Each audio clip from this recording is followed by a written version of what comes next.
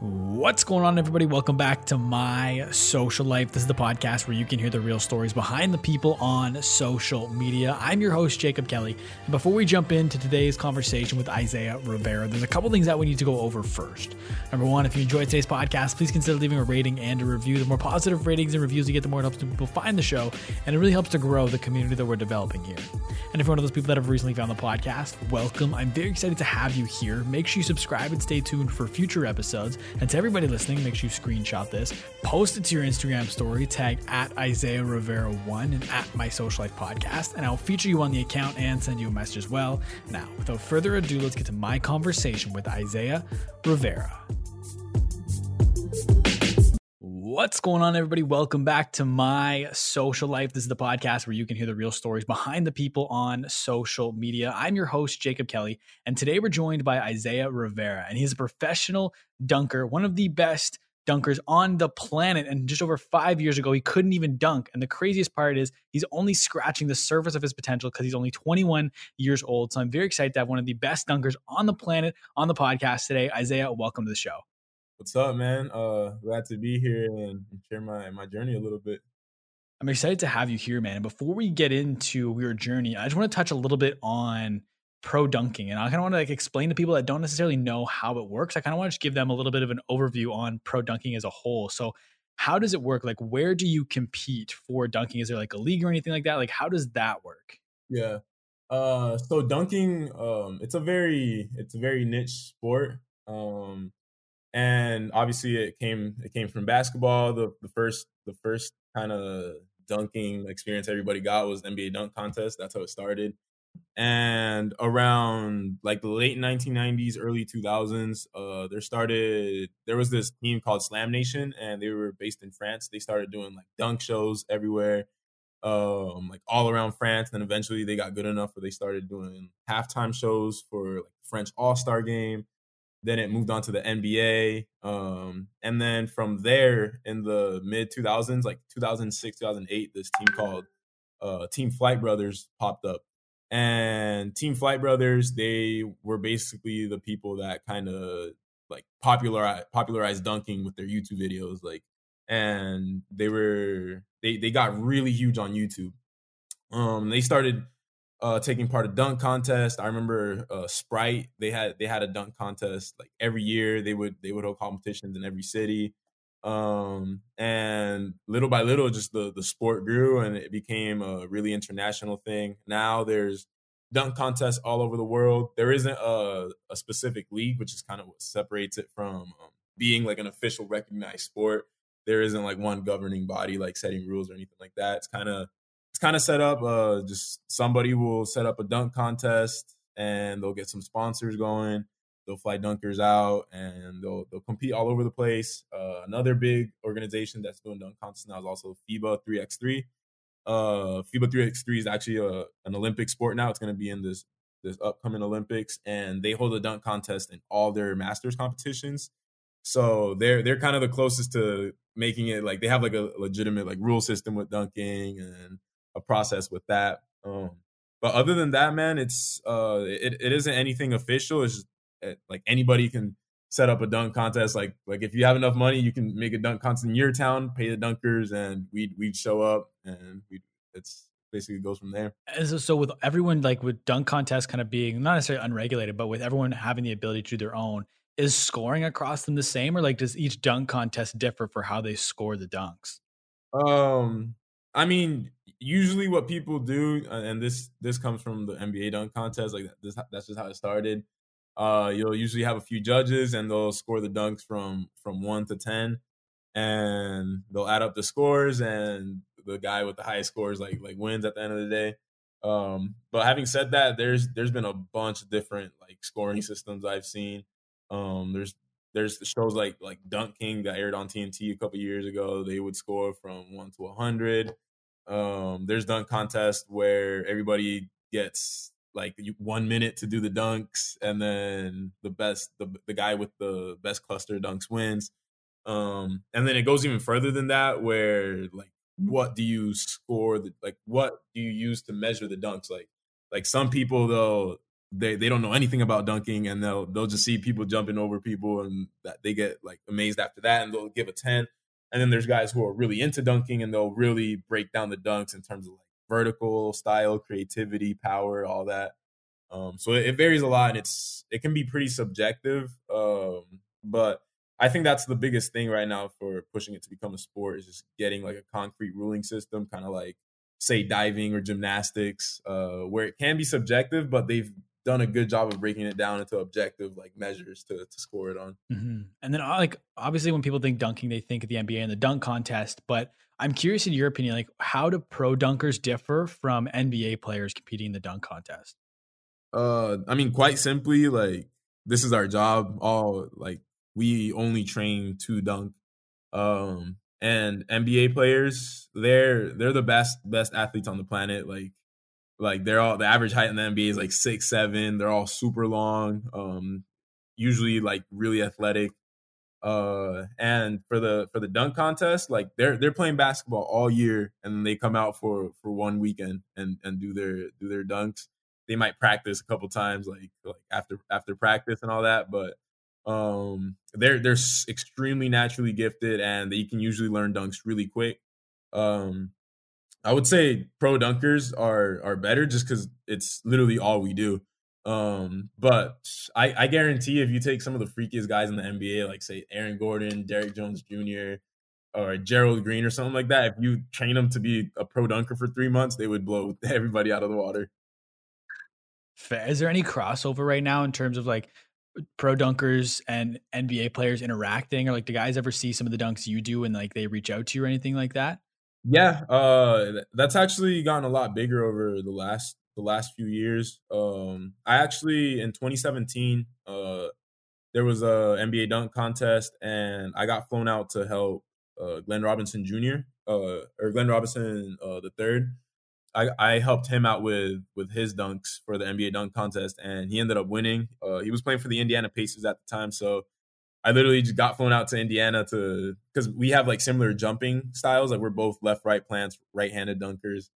And yeah, I got flown out, taught him the dunks, and he ended up winning the contest. So that was like my personal experience with it. I know a bunch of guys got flown out this year to help some of the guys, like Chris Staples. He's a pro dunker. He helped out Dwight Howard. Dwight Howard for his first dunk did a dunk called the Christ Air, and Chris Staples taught him that. And I know also in 2017, there's this like dunk team called Dunk Elite, and a few of the dunkers from there got flown out to, I believe it was, I don't remember where the dunk contest 2017 was. But yeah, they got flown out there and they won. I think it was New Orleans, but yeah, they taught them all the dunks and all that stuff. That's awesome. So I want to kind of go back because you've been playing basketball since you were a kid, right? Like you played growing up. Yeah, basketball. I always tell people basketball was my first love. Like, I started playing it when I was 10 years old and got obsessed with it. Started practicing it 3-4 hours every single day. It was all I could think about, all I could talk about. You used to do and one video game moves in your living room, right? Yes, yes. I actually had, so growing up, like my family was pretty poor. We didn't have internet access. But I did have a PlayStation 2, and there was a game called And One Street Ball for the PlayStation 2. And there's this part in the game where you can see all the street ball moves, like because you can make your own player and give them certain street ball moves. And I would literally put that on the TV and then just start copying like the moves I saw in the game, with what I would do, like I would all the handles and stuff like that. So and one had a huge impact on me. That's awesome. It's like when you were playing ball, like before you really started to get into dunking exclusively, like how far do you think you could have taken basketball? Like, could you have played basketball at a Div 1 level? Like, was that a goal of yours before you got into dunking? Or Yeah, like, I mean yeah, my goal was always to reach the NBA. I feel like every little kid with hoop dreams, like that's their ultimate goal, is reaching the NBA. And I put a lot of work in, but there was a couple of things that prevented me from that. The first one, it was that I was a super late bloomer. Like when I was 16, I was only like 5'8", like 99 pounds or something like that, 100 pounds. So like super late bloomer. Second thing, I moved around a lot. I went to 12 schools in 12 years, so I was never able to get like established in like a basketball program. So it was every year it was like a new like I kind of had to like make a name for myself, try out again for a basketball team. Um and yeah, I just honestly like just those combination of factors like made it tough. The last place I moved to was Florida. I still live here in Florida, and I played varsity basketball my senior year, and that's kind of like when I started getting like really good. I finally grew to like 6'1". I started being able to dunk. I couldn't dunk in games yet. Like I was like barely I was like rim grazing.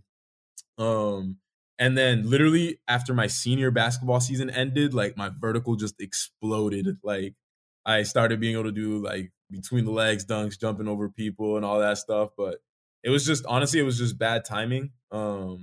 And after that basketball season ended, like I wasn't recruited anywhere to play basketball, and I actually got an academic scholarship for college, so I didn't necessarily need to play sports like in college. And I started getting so obsessed with dunking that like I was just like, man, I'm just gonna run with this, see how far I can take this dunking thing and go from there. And like what first drew you into dunking? Like was it watching videos online? Like I think I saw somewhere was it you found Jordan Kilgannon on a street ball forum? And was that really like the first time you were like started Yeah. to really get hooked with dunking? Yeah, so dunking always like drew me in. From the moment that I found basketball, I was always fascinated by the NBA dunk contest and players that could jump high. Like Michael Jordan is my favorite player of all time, and obviously his dunk contest was a big like aspect of his career, kind of like part of his legend. And I just idolize these guys, these high flyers in the NBA, and dunking was always my dream. And what's funny is I kind of always knew I would be able to dunk. I don't know why I got that feeling. Again, I was a late bloomer. I was always little growing up. I was always one of like the shorter guys on the basketball team and stuff like that. But I had like moderate athleticism growing up. Um, and I don't know, I just had this feeling that I'd be able to dunk like one day. And I was always obsessed with it. I was always trying to dunk on like low rims. I had a Nerf hoop and I would dunk on it all the time. On basketball, like my neighbors would have portable hoops and like I would always lower it 7 feet and dunk on it and stuff like that. And then so I always loved the dunking aspect of basketball. And then when I turned 16, that's when I found kind of the world of professional dunking. Again, I found Jordan Kilgannon was the first guy that I saw that was a pro dunker. He hit a dunk. This was 2014. He hit a dunk called the crown, which is you stick both your elbows in backwards. It's a reverse double elbow dunk. And that kind of just blew my mind. And then I found his YouTube and I saw that he started from nothing as well. He was at the same point I was at the time, barely dunking. And that just opened my eyes and like I was fascinated. And then as I started making progress, I just got really obsessed with it. And how cool is it now to be friends with Jordan Kilgannon? Like think back to when you're like 16 years old and you find him on YouTube and now you guys are friends. Like how cool is that for you? Um, I mean, honestly, like it's more normalized for me now. Like it's just kind of like a part of my life because I see him just like as a regular dude and stuff, like a friend. But I remember when he first, I think it was on Facebook. I found him on Facebook, and obviously, like, so dunking wasn't as big. He wasn't as big actually at the time. This is like 2014. I think on Instagram he had 14,000 followers. I remember that's when I first followed him when he had 14,000 followers. And I mean that's a lot compared to the average person, but in terms of his popularity now, I think he has like 700,000 or something like that on Instagram. So like the pop, it was like it's nothing compared to now. But me being a 16-year-old kid who like just found this world of pro dunking, these guys were like superstars to me. Like I would fangirl more over meeting a dunker than I would over an NBA player, like in all honesty.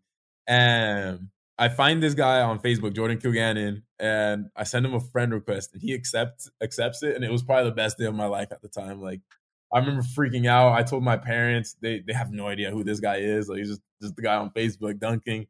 But I'm just hyped telling everybody I go to school, to everybody that I'm friends with Jordan Kilgannon on Facebook. So I was extremely excited, and then he started giving me advice because I guess he saw the potential I had at the time, and he saw that I had like an actual passion and love for dunking, and he started helping me out. And man, those early days, any chance I would get to talk to him, I would just pick his brain as much as I could, and it was a crazy time. Like I was super exciting. And speaking of the early days, I think there's a video of it, but can you kind of walk me through the feeling you had the first time you threw down a dunk on a 10-foot rim? Like, how did you feel when you kind of hit the ground and you were like, oh shit, I just did it? Uh, I mean, nothing can compare to that. Like to be honest, it's a feeling that I don't think can be like recreated by anything. Um, I remember that day. I mean, I had been trying to dunk for a couple of months now, and I remember I just woke up that day and like I had gone like really literally just straight out of bed, didn't even brush my teeth or anything, just went straight outside because like I was so excited to go try to dunk. And it was unexpected. I just went up, hit it, and I was just in disbelief. Like I remember my neighbors were outside and like I just started screaming. And my neighbors, there's these they're twins and they're like 3 years younger than me or so 3 4 years younger than me. They would always like dunk on the lower settings, and like they saw that I hit my dunk. Obviously I started screaming, and then I ran inside, told my parents. And it was crazy. Like that's literally what sparked everything. Just that trying to recreate that feeling again. I have a note written down here, and I can't remember why, like what the story behind it is that made me want to ask you this, but I just have written down here to ask you about the story where you hit your first in-game reverse pump and then get ran into. Yeah, yeah. Dang, that's a throwback. That was so I just graduated from there. I went to UCF, and this is my freshman year, I think, like in the spring, and I was playing in a basketball game. The UCF rec center, like it gets packed at night, so there was big crowds, like just playing a game. This was nighttime, really dope. But I remember just we were running up and down. I was feeling really bouncy, and I go do a reverse pump. And when I land on the floor after the dunk, like this was like complete opposites of emotion. Like I went across the whole spectrum. So I go reverse pump, crush the dunk. I feel the excitement, the adrenaline. As soon as I land, this kid just runs into me, and his tooth like made contact with my skull, and then I just started bleeding like crazy. Like I'm talking, I didn't even know I was bleeding. I stood up and I'm like, damn, like that hurt. Like obviously I've headbutted people in basketball games before by accident, or I've gotten headbutted. It's something that just happens sometimes. So I thought this was just a regular like we just crashed into each other. But then I start feeling like warmth go down my face. I look down at the floor and there's blood dripping. And then everybody starts freaking out. And I go to the bathroom. It's literally my face is bathed in blood. And yeah, that was my first reverse pump in a game story. That's wild. Actually, now that you say it, story, I can remember. I can like picture the Instagram photo of you with like blood on your face that you posted. That must Yeah, have been where I a lot got of the people story think a lot of people think I got that from hitting my head on the rim. from. Oh, really? But yeah, that one was just from somebody running into me, and they basically bit my skull. But I've actually started bleeding from getting my head hit on the rim another time. So I have two scars on my head. One's from that, and then one's like on top of my head, basically like near where my hairline is. And that one, I tried that same dunk that I said Jordan Kilgannon hit, the crown, double elbows backwards. I tried that dunk, and a mistake I made. That dunk, you're not supposed to look up, or the rim's gonna smack you in the face. And I looked up while trying that dunk, and I just pulled the rim down onto my head, and then that one was like really bad. That one I had to like get stitches for and everything. That's crazy. That's Yeah. so nuts. When did you ultimately decide to turn pro, and what does that look like when you make that decision to become a pro dunker? So it's funny during my senior year in high school basketball, like I kind of started realizing I wouldn't be playing in college. I wouldn't be playing professionally. I mean, I still love the game of basketball, but like the reality of it hit me. And then this is also right when I started discovering this world of pro dunking. And like, I mean, I've always had big dreams and stuff, but and then especially seeing Jordan Kilgannon, that's really what inspired me because he was at the same level I was at the same age, and then seeing that he's over here like about to become the best dunker on the planet, I like knew it was possible, and I made it a goal just to not even to be a pro dunker. I just made it a goal to be the best dunker on the planet, like straight up at 16 years old. I had that goal. And then Jordan Kilgannon, from when we first started talking, he put that idea into my head that I could be the best dunker on the planet. There's actually a video of him getting interviewed on YouTube. It's on the FIBA 3x3 channel. I think if you search up Jordan Kilgannon Life of a Pro Dunker, you can find the video. But this is 2014 or 2015. And this is when I'm like barely getting into the dunk scene, like, starting to do like easy dunks and stuff. And he mentions me. He's like, "Oh, like there's this kid on the come up. His name's Isaiah Rivera, and if he does everything right, he could easily pass me up. Like he could easily do it." And then he was always saying things like that, like kind of getting me to realize my potential. So like literally from 16, 17 years old, I just had it in my head that I wanted to be the best dunker on the planet one day. And then do you remember your first competition? Yes. My first competition was a UCF student dunk contest. This is October 2014. And this was like I did it with two of my friends. They're also dunkers.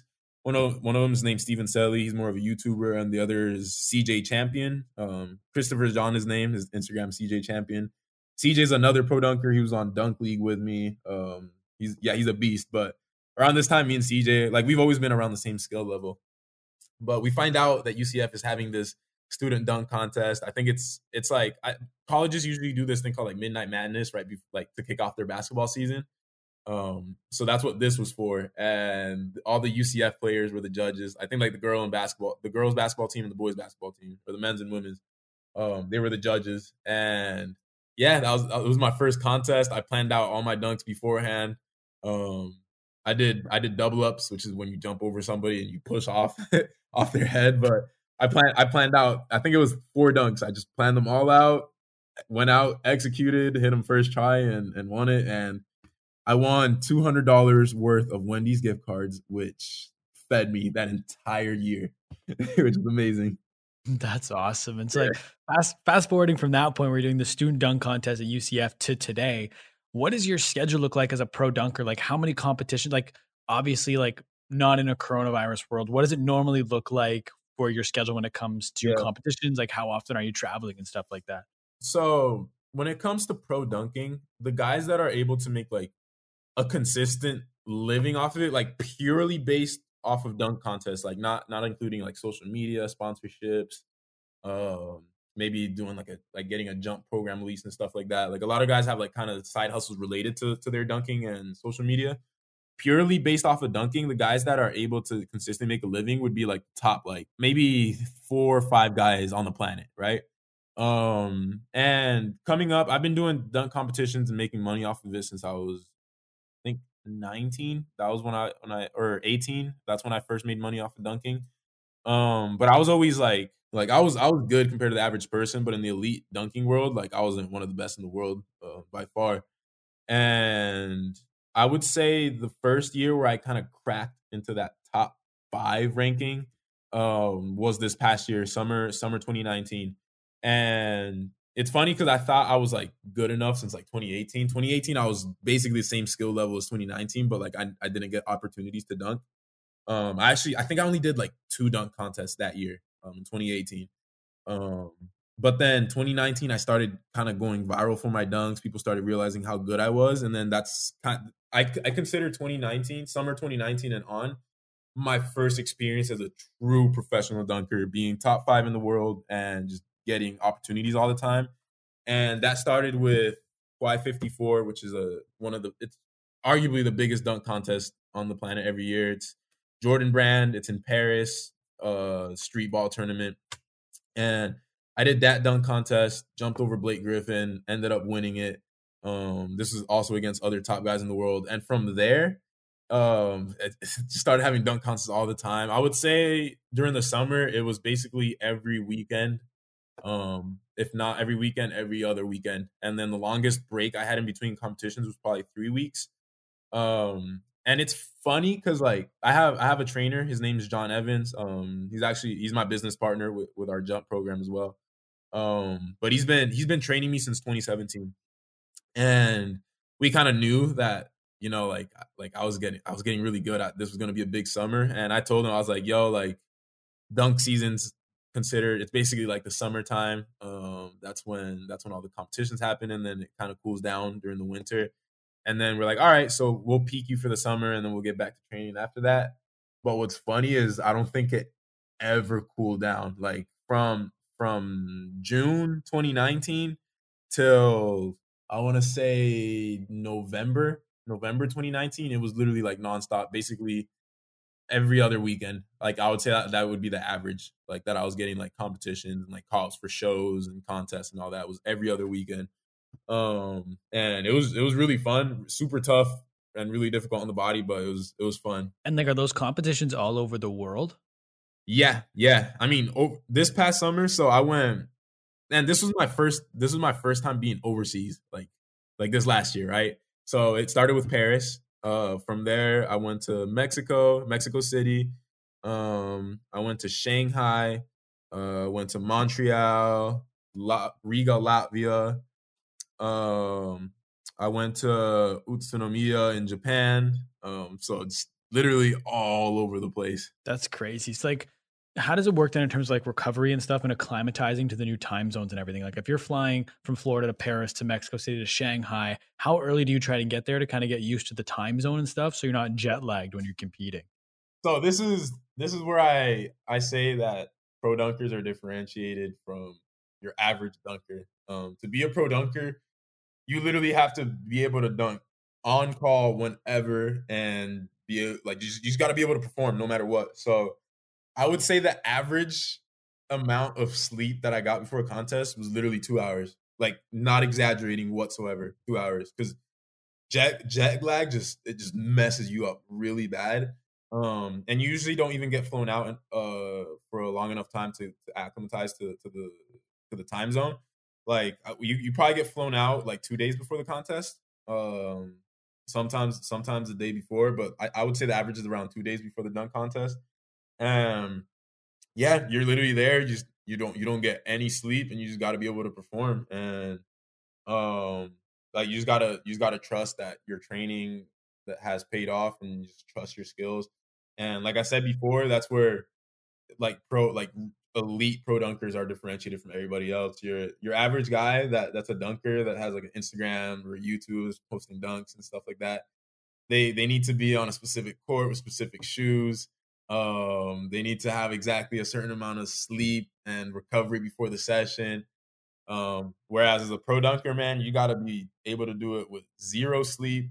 You got to be able to jump on any surface, any rim height, any kind of condition. It can be 100 degrees outside, or it can be 50 degrees outside. A good story I have actually is when I went to Mexico City. This was my first FIBA 3x3 competition, and I had a flight. So I live in Orlando. I had a flight to Miami, and then from Miami to Mexico City. The flight, like if you know anything about Florida has like the most bipolar weather, and then during summer like rains every single day. It can get pretty bad, especially during hurricane season. So the weather was really bad from Orlando to Miami, so the flight got delayed really bad. So I ended up missing my flight from Miami to Mexico City. Mind you, my dunk contest is the next day. So they put me, so I had to stay the night at the airport, and they put me on the first flight to Mexico City the next day. And I'm at the airport. Something about me, if I'm not in a bed, like in my bed at home, I'm terrible at sleeping. So like in hotel rooms, if I'm at an airport, like I just can't fall asleep. So I literally stayed up the whole night at the airport. I was trying to sleep, but I just couldn't. I couldn't, because like it was an airport, lights are on, there's people cleaning the floors and stuff like that. Just I zero sleep. And then I get flown out to Mexico City that morning. I get to Mexico probably 2 hours before the contest, drive to my hotel, get dressed, go to the contest, and had one of my best dunk contests ever. So that was literally straight off a flight with zero sleep. Had to do the competition. That's insane. It's like between competitions, then if you have like 2 weeks between competitions, how often are you training, or is it just pretty much recovery between competitions? So the training is basically like training to maintain. I'm somebody that I have to be basically like lifting heavy, like constantly to keep my bounce up.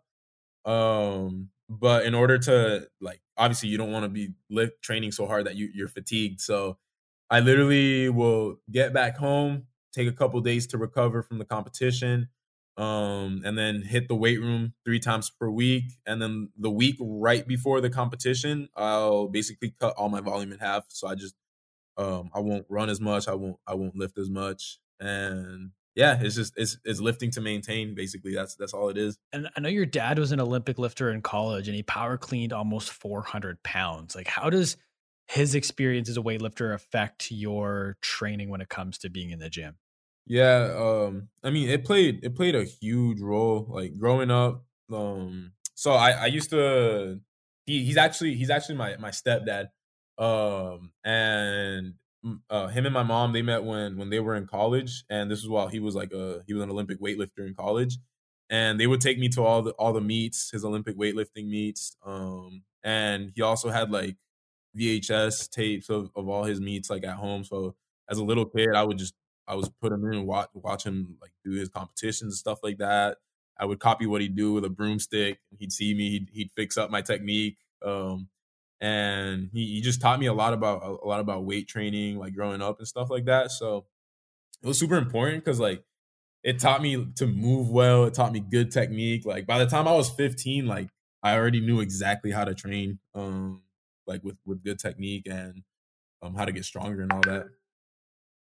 And I've heard you described as a student of the game when it comes to dunking. So I'm curious, in your opinion, like you described earlier, that dunking is a niche sport. So, as someone like yourself that's a student of the game, one of the top dunkers in the world, what do you think has to happen for dunking to become more of a mainstream sport? Number one is more people have to do it. Dunking, I think what makes it so niche is that just the act of dunking, like just doing a one hander, that's really rare. That's really tough. It's an athletic feat just to do a regular dunk. And I don't know what percentage of people can dunk. I think I looked it up. Super low, a super low percentage of people can dunk. Um, Compare that to any sport that gets popular. It gets popular because people can do it. And even to make it more mainstream in terms of people watching it, the more people play a sport, the more those same people will want to watch the sport, right? So number one is getting more people to do it, and the key to that is low rimming, like literally buying a hoop that you can adjust to a height you can dunk and dunking on it. Like to all the listeners, if you've never dunked a basketball, I suggest literally get a hoop or get access to a low rim and just go and dunk on it for 20 minutes and you'll literally understand. Like that's the best way I can put it. You'll understand what all the hype is about, why we get so obsessed with this. Um and low rimming's fun because like anybody can do it. That's how I grew up. That's how almost every pro dunker grew up dunking on lower rims. So I feel like and yeah, it's just fun, man. So I feel like that's number one. Number two, firm set of rules has to be set in place.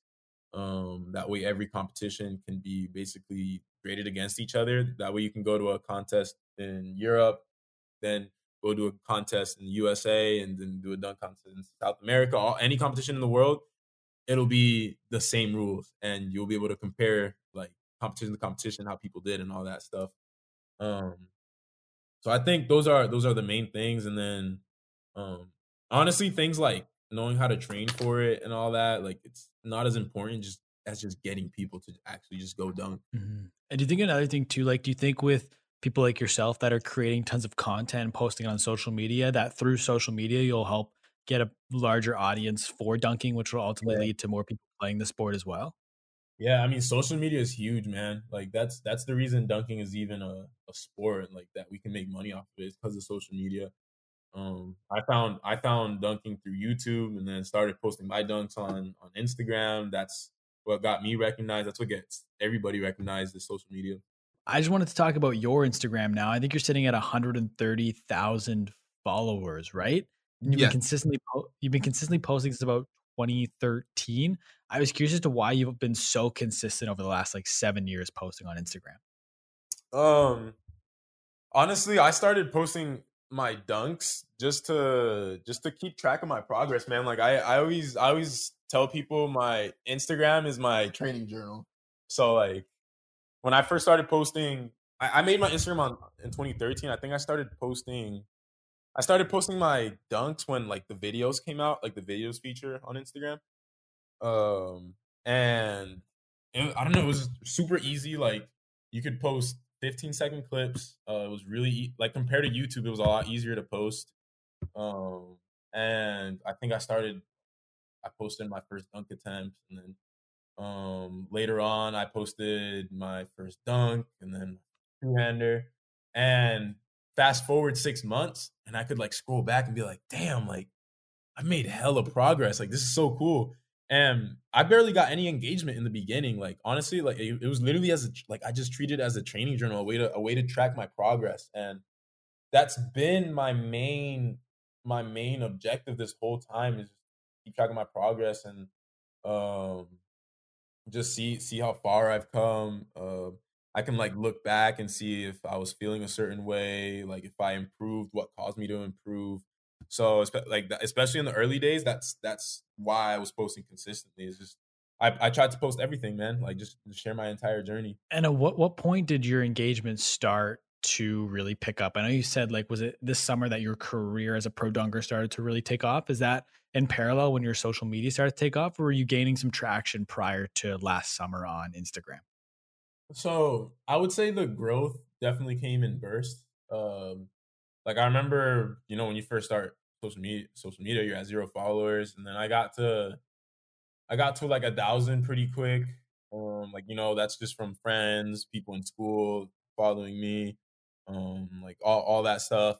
And then I started posting my dunks and like using hashtag dunk in basketball. And the hashtags were like really important in the beginning. Like that's what kind of caused me to be discovered by like dunk fanatics. And then there was one post. I think the very first, I guess you could call it viral post that I ever did. I had my friend stand on this little like box jump thing, and then I jumped over him standing on that and dunked it. And like I said, I was like a super late bloomer. So when I was posting my dunks in the beginning, like I had I looked like a little kid. Like I looked like a 12-year-old like doing these dunks. And that kind of went a little viral, and that led to me getting to like 10,000 followers. And then from there, it just kind of kept going up like, consistently, like little by little. And around 2017, I had a couple other viral posts. And I remember around 2016, 2017, the growth on Instagram was really easy to do organically. Like I remember, especially with dunking, a lot of posts would blow up. Like I would randomly post a dunk and it would get like 2 million views on Instagram out of nowhere. Um, so my growth really shot up then, and it led to me getting to around like 40K, 50K around there, just like from 2013 to like 2018. And then my growth really, really slowed down. But 2019 hit, and again, I started training with my trainer John Evans, and we just started going really hard, and my bounce just shot up like crazy. And I started posting dunks, and like people started noticing like I was like different. Like I was a different animal basically. Like started 2019, and I just had like this feeling that I was just gonna kill it in the summer. Like come summertime and contests, like I was about to start killing. And summer hits, I start winning these dunk contests. Start doing FIBA 3x3, like just start taking over the dunk contest world. And I started getting a lot more followers just because like literally just my abilities as a dunker increased so much to the point that like just different people started getting noticed. I started getting posted by like Baller's Life a lot over time. And then August hit and I started hitting like new viral dunks. And this is something that just blew me up like crazy, was just like creating new dunks. Like there was literally a period of time in like 3 months where I was coming out with a new dunk like every other week, and my social media just skyrocketed from there. And yeah, it just it just took off at that point. Was the most viral dunk in that 3-month period where you were just creative dunk after creative dunk, was the most viral run the 360 behind the back between the legs dunk? Yeah, yeah, that one was ridiculous in terms of viral content. That was a dunk where like you just know like it's gonna be every you know it's gonna be on ESPN, you know it's gonna be on House of Highlights, Bleacher Report, all that stuff. Like I think a lot of dunkers, I mean, even me, like you sometimes try to create viral content, and sometimes you go and get something goes viral, sometimes it flops. This was a dunk. I hit it, and I knew it was the greatest dunk ever done. Like everybody knew it was the greatest dunk ever done. You just know, like you just know it's you just did something crazy. And how do you come up with new dunks like that all the time? Like, how do you keep just because it's tough, like as someone from the outside, like trying to think of new dunks, but as someone that's in it all the time, like how do you constantly stay coming up with fresh ideas? I think I saw somewhere you have like 30 never before dunks you have written down that you want to do at some point, but like how do you come up with them? Low rimming, man. This all started as a kid when I was 16 years old in front of my driveway dunking on my basketball hoop. Like I'm there with my friends. We're trying to come up with new things. Like I've always been somebody that like I get bored really easily. Like I can't like there's some dunkers out there that literally just practice the same dunk over and over and over again. Like I always have to be pushing myself to do something new. And I remember a rule that I created for myself back in the day was every session I have to hit a new dunk. And when you're on a 9 foot rim, really quickly that can turn like you have to get the creative juices flowing early on because on a low rim, like you're not limited by your bounce. You're only limited by your mind. So say my first day at a low rim, I hit a between the legs, 360, behind the back, all that stuff, and they're all new dunks. The next day I go out, my rule is I gotta hit a new dunk. Guess what? I've already done all the difficult dunks. So now I have to be like, all right, okay, I can do a 360 between the legs. And then the next day, I'd be like, oh, dang, I already did this dunk. Maybe I can throw it off the backboard now. And then eventually it gets to the point where you've hit every dunk invented, and then you just got to start coming up with stuff. And all these ideas, like the 360 behind the back between the legs, you can go down to my Instagram. I'm doing it in 2015 on an 8 foot rim. And like all these dunks, like most of them just were created when I was young, and you write them down, you can refer back to those lists. And obviously there's the dunk here and there where like something will just hit you and you like it's something new and you'll try it. But most of this stuff started from young, man, and a lot of it is inspiration from other guys, like seeing other guys attempt a dunk. Like I'm trying a dunk called 360 kamikaze. It's a dunk where you do a 360 and put it between the legs with the same hand. And that dunk, I got the idea from his name's Smooth Ukraine. He did a regular kamikaze dunk, and then Jordan Kilgannon tried it 360 version. And then whoever hits it first gets the credit for the dunk. So yeah, a lot of it is just taking inspiration from other guys, pulling from other sports, and then just stuff that has already been done on low rims. This might have already happened. I've never seen it done. Do you think we'll ever see a day where someone does a front flip into a dunk? I think that's entirely possible, and I think it will be done. One, I see these gymnasts like they can get some crazy airtime, like especially like going off a round off, and like they can just spring up really high sometimes. Like I see the height that these guys are getting on backflip sometimes, and I'm just like, man, like I feel like if they just put their hand out, they could dunk it. Like they just put a ball by a rim, have them round off into a backflip, and they can easily dunk. And I think it is possible, man. And I think that would like once it's kind of like the breaking the 4 minute mile thing. Like everybody thought it was impossible, then somebody did it, and then you start seeing it all over the place. I feel like that's the next kind of frontier to cross in dunking is like once someone flips, like that'll open up a whole new world.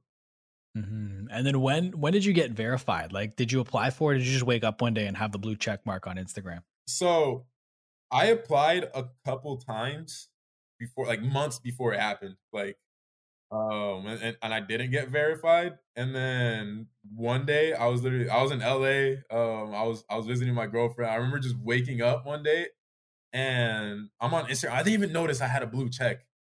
And I remember just commenting and I see that there's a blue check by my name. And I was like, what the hell? Like I freaked out and stuff. Like, Yeah, it was random. Like it just happened. That's awesome. One thing with Instagram too, I feel like a lot of people use Instagram as like a way to communicate and meet new people just through the DMs. Like, is there anyone that you've reached out to since crossing the 100,000 follower threshold and being verified that you've been able to reach out to because you're verified on Instagram? Um, Honestly, I've never been much of a person to reach out to people. It's something I should probably start doing more, to be honest, just to take advantage of the position I have. But I've never been one to reach out to people. But I have noticed it has allowed me to, like, people have reached out to me. For example, like I've had a couple NBA players like DM me and stuff, and like they're asking me what I do for bounce and stuff like that.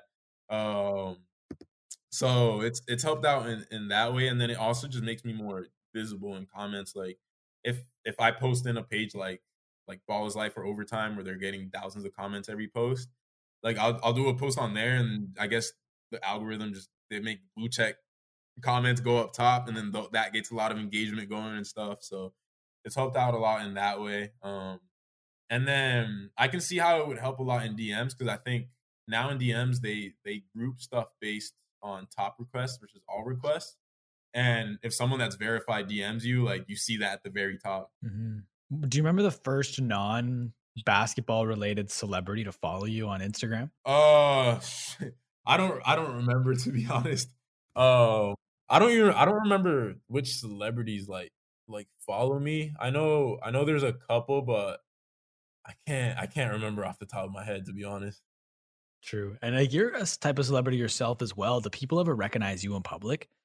Yeah, it's happened a lot. Honestly, it started happening like really early on, like when I wasn't even that big, when I was like 19 years old, like somebody would recognize me from like YouTube or Instagram or something like that. And especially guys that are like guys that are on their own dunk journey. They'll like come up to me like, "Oh, like you're like a big inspiration," like all that stuff.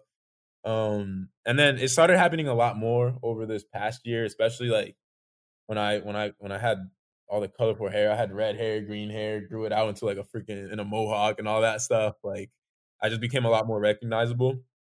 Um, and it's not to the point where I'm freaking walking outside and like people instantly recognizing and stuff. Like it'll just happen every now and then.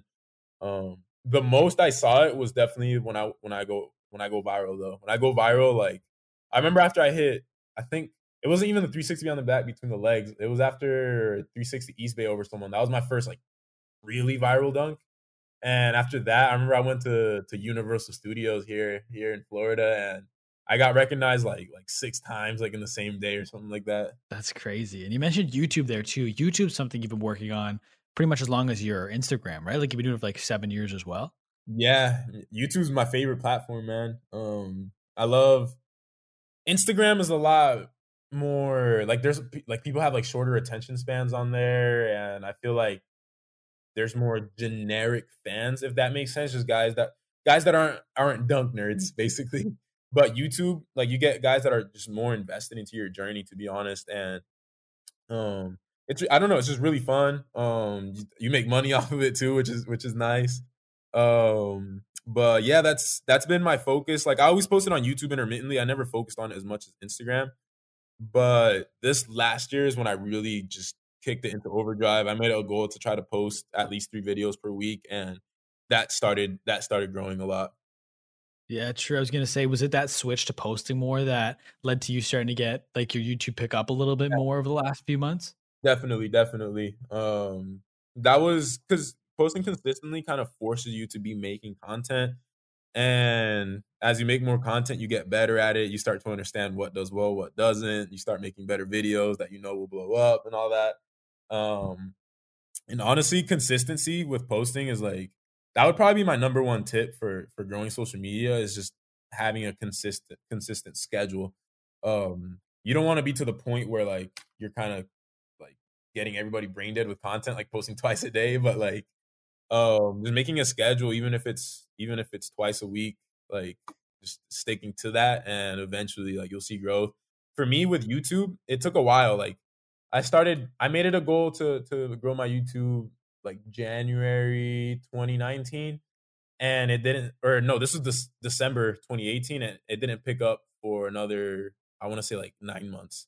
So this is 9 months posting 3 times a week. The views basically didn't change at all. And then all of a sudden, one video took off and kept posting consistently, and then it just exponentially grew from there. And when you're making those videos, are you doing it all yourself, or do you have people help you produce the content? Everything's myself, man. Like YouTube's my baby. Like, like I've had it since 2013, and I don't know. I take a lot of pride in it. Like, even though the quality of my content isn't as high as it could be if I had someone that was like better at it than me. Like I said, I see it as my baby. Like it's something that I always want it to be mine completely. What kind of gear do you have? Do you just use your cell phone, or do you have a camera and stuff that you use as well? So I have a camera, but honestly, iPhones got so good lately. Like I literally this past year where I grew my YouTube a lot, I literally just used my phone and the iMovie app on my phone. Um, Now I just bought a Mac like a month ago. I started editing on that, but this whole last year is literally on my phone and iMovie, man. That's awesome. I think that's cool for people to hear, though, right? Because like you're up over 36,000 followers on YouTube. You've seen some growth in the last year, and you did it all from a phone. Like I think that's just eliminates excuse from people that want to do YouTube but don't think they have a good enough camera. Like you did it using literally from your phone, which I think is really cool for people to hear. Yep. Yeah, man, just literally just the phone and iMovie, like, and it's crazy because I see a lot of guys they prioritize the the tools they have over the content. I feel like content is king. Like even though I'm filming from my phone, there's things you can do like I did things such as I live with two roommates. And one of my roommates, he's also a dunker. His name's Austin Burke, and I made a he's taking a Spanish class now. I made a deal with him. I was like, yo, like I'll help you with Spanish homework if you come out and film me like once a week for my sessions. So instantly from there, I don't care who you are. The quality from having someone recording you on a phone will be better than a camera on a tripod any day of the week. And that's just like from a quality like standpoint. So like doing things like that like can make your content way better. And then the things you say, like, is the information you're giving, is it bringing value to people? That's the other thing. Like you got to bring value to the person who's consuming the content. Like I'm out here like creating tips for people, or giving advice to people, giving tips out, showing an inside look into my life as a pro dunker, which is something not a lot of guys have done. So it's just like bringing something unique and just giving good content that takes priority over like the equipment that you're using. And are you recording every single time you're in the gym or every single time you're out dunking, or are there times where you're just there specifically to training and you don't even want to think about the content? Um, I try my best to record as much as possible. I actually got this piece of advice from Gary V. I remember him mentioning on one of his videos. He said, to create content, just document everything. Like you documenting your life is your content. And I remember hearing that, and I was like, all right, like I'm gonna try my best to just record literally everything, like as much as I can. Like every time I'm in the gym, record all my dunk sessions, record it, all my weight training sessions, record it. Um, and from there, like you have so much content you can post consistently from there. But it does get tiring, to be honest. Like there's days like I'm just like, man, I'm just gonna live today. Like no social media, no nothing, just focus on getting that work in. But yeah, I try to record everything as much as I can. And speaking of Gary Vee, another thing he's been big on, especially the last like probably 4 or 5 months, is TikTok. And I checked this morning, you joined TikTok, I think in only like in January, and you're already up over 66K. You have 1.5 million likes. Like, how has TikTok been for you in terms of incorporating it into your content schedule? Um, TikTok, I just want to go out and say I hate TikTok, man. Like TikTok's been out for a while now, and I remember like really early on I was on it, and then I was just like, man, I can't make videos on here. Like screw this. Like I'm just gonna stick to Instagram and YouTube.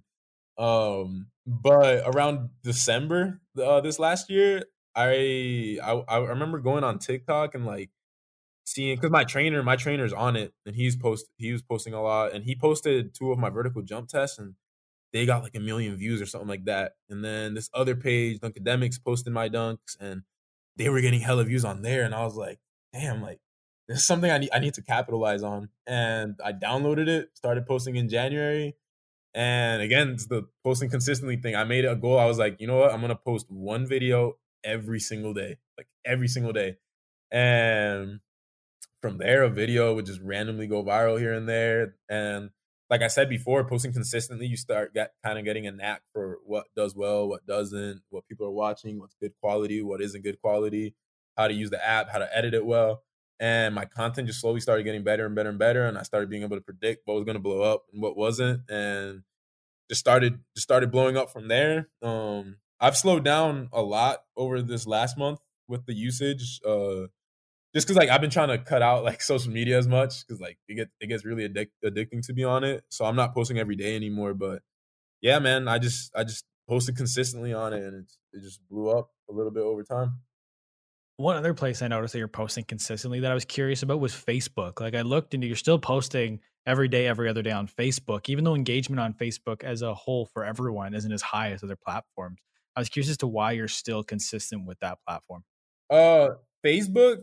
Honestly, I barely ever think about Facebook, but I just when I make a post on Instagram, there's an option to share it on Facebook, and in my mind, it doesn't hurt. There's always people that are only on Facebook. There's always people that are only on YouTube, only on Instagram, and those people are still want to consume your content. And I feel like it never hurts to just get as many fans as possible, get as many people like viewing your content as possible. So it's just another thing to try to hit, man, like another demographic to hit. And I do that by just sharing my Instagram post to Facebook, and that's allowed me to be consistent. And there's times I'm literally not on Facebook for 2 months, but I'll continue posting from my Instagram, and then I'll go in there and see that like, oh, like there it just grew by 1,000 followers or so, or 1,000 people. And all right, that's pretty cool. Like I'll go in, check in every now and then, and come back.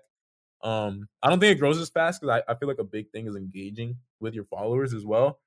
So I'm really bad at engaging on Facebook, but yeah, just I just shared everything from Instagram. That's fair, man. I was just curious about that. But changing gears a little bit here, I saw somewhere that recently that you're really getting into meditation and visualization. I was curious as to Yeah, what you do to practice that. yeah. Meditation was really big this past year. I honestly I credit a lot of my success before I blew up this past year to my meditation. I'm a big proponent, like if you've heard like laws of the universe, like law of attraction, like that type of thing. I just started like studying that stuff a lot more, and then getting into meditation, and really just trying to like manifest my goals into reality, and doing that through meditation. So I I have a journal I keep. I wrote down three big goals that I have. And I started I literally read those same three goals every day, 3 times per day. It keeps it in my head. I feel like you attract the things that you constantly think about. So by reading those goals, I was constantly thinking about those things and taking action and manifesting those things. And then through my meditation, just I take 15 minutes every single day. I'll lie down and I'll sit completely still, and I'll just focus on visualizing my goals, visualizing actually already having them. I did it before Quad 54. Before Quad 54, I was actually injured for 2 months before, and then I was able to start dunking again only a week before the competition. During that whole time, I literally just visualized winning. It wasn't even visualizing the contest; it was me visualizing winning that whole time. And yeah, I just repeated that process throughout this whole year, and even with my goals as far as life and social media and all that stuff, just meditating and visualizing those things, and they just slowly started manifesting everything. All of my goals I've been manifesting little by little. That's awesome. And there's one other thing I wanted to ask you about too. I wanted to ask you what role your brother and sister played in your life growing up. Yeah, they played a huge role. For those of you guys that don't know, my two of my younger siblings. My family's huge. So I have more siblings, but two of my younger siblings, they have spinal muscular atrophy, so they're wheelchair bound for their whole lives. And growing up, that made it really tough on my family. But having said that, it made family a really key important part of my life because of having to help take care of them. I had to stay home. I didn't hang out with like friends as much as I could, or as much as I could. I couldn't do things like go out partying and stuff like that. Like it was constantly taking care of them every single day, helping them go use the bathroom, get dressed, brush their teeth. Literally every single day, that was part of the routine, and it taught me work ethic. You know, prioritizing things in life. Like there's so many people that are kind of like lazy about doing things, but you know, and every day, like if I you have to go. I have to get up. If my brother wakes up in the middle of the night having to use the bathroom, I have to get up and lift him up, carry him all the way to the bathroom, help him out.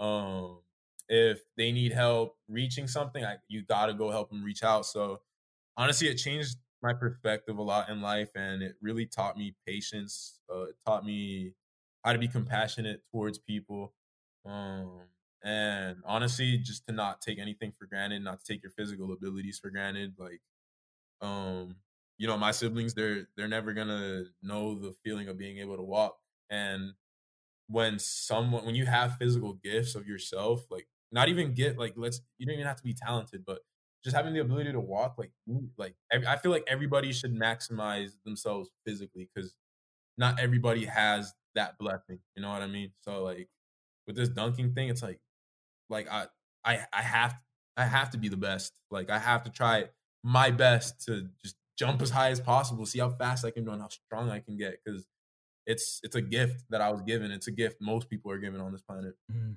That's powerful stuff, man. I just want to say thank you for being willing to share that with everyone. That's really cool. It means a lot. Sure, for sure. But before we wrap up, dude, I ask everyone the same standard set of questions. I know we're a little bit over time, so we'll try and fly through these rapid fire as fast as we can. The first question is: you're going to dinner. You can take anybody. Be 3 people, dead or alive. Who do you take to dinner? Ooh, take anybody to dinner. All right. Will Smith, number one. Number two is The Rock, and number three, Michael Jordan. That's a good group, man. I just listened to a Rap Radar interview with Will Smith. I think it's from a couple years ago. It was so good. I really, really liked it. If you Yeah. haven't listened to it yet, definitely check it out. Second question: what's some of the best advice you've ever gotten? Do what you love and try your best to be the best at it. What's one thing about you people wouldn't expect? I'm a nerd. I had a 4.3 GPA in school. I had an academic scholarship, mechanical engineering, later switched my major, but I'm a nerd through and through, man. That's awesome. What's one thing that's so important everybody needs to know? Aside from what I said, do what you love. I feel like that's the most important thing in life. Do everything through love and through gratitude. Be grateful for things and have the understanding that love is the most powerful feeling on this planet. That's awesome. I like that. For the final question, I like to flip the script a little bit. So instead of me asking the question, it's you asking the question, but it's not to me. So pretend you have this crystal ball and you can ask this crystal ball any question and you'll get the answer. What is one question you want to know the answer to? What happens after we die? Fair enough. Fair enough. It's a common answer. A lot of people want to know that, man. But I want to thank you so much for taking time to come on this podcast today. I want to give you the floor. Where can the people find you? Plug anything and everything that you got right now. Yeah, you can find me on social media. Any social media platform. Just look up Isaiah Rivera. I'll pop right up. That's including YouTube, Instagram, Twitter, Facebook. And then I also have a website. It's called thpstrength.com. I have a podcast on there with my trainer. It's everything about jump training. We've filmed 24 episodes so far. We also make content on how to jump higher, and you can also get customized coaching from there on how to jump higher. And yeah, that's pretty much it, man. I'm really happy I got to do this podcast. It was really fun.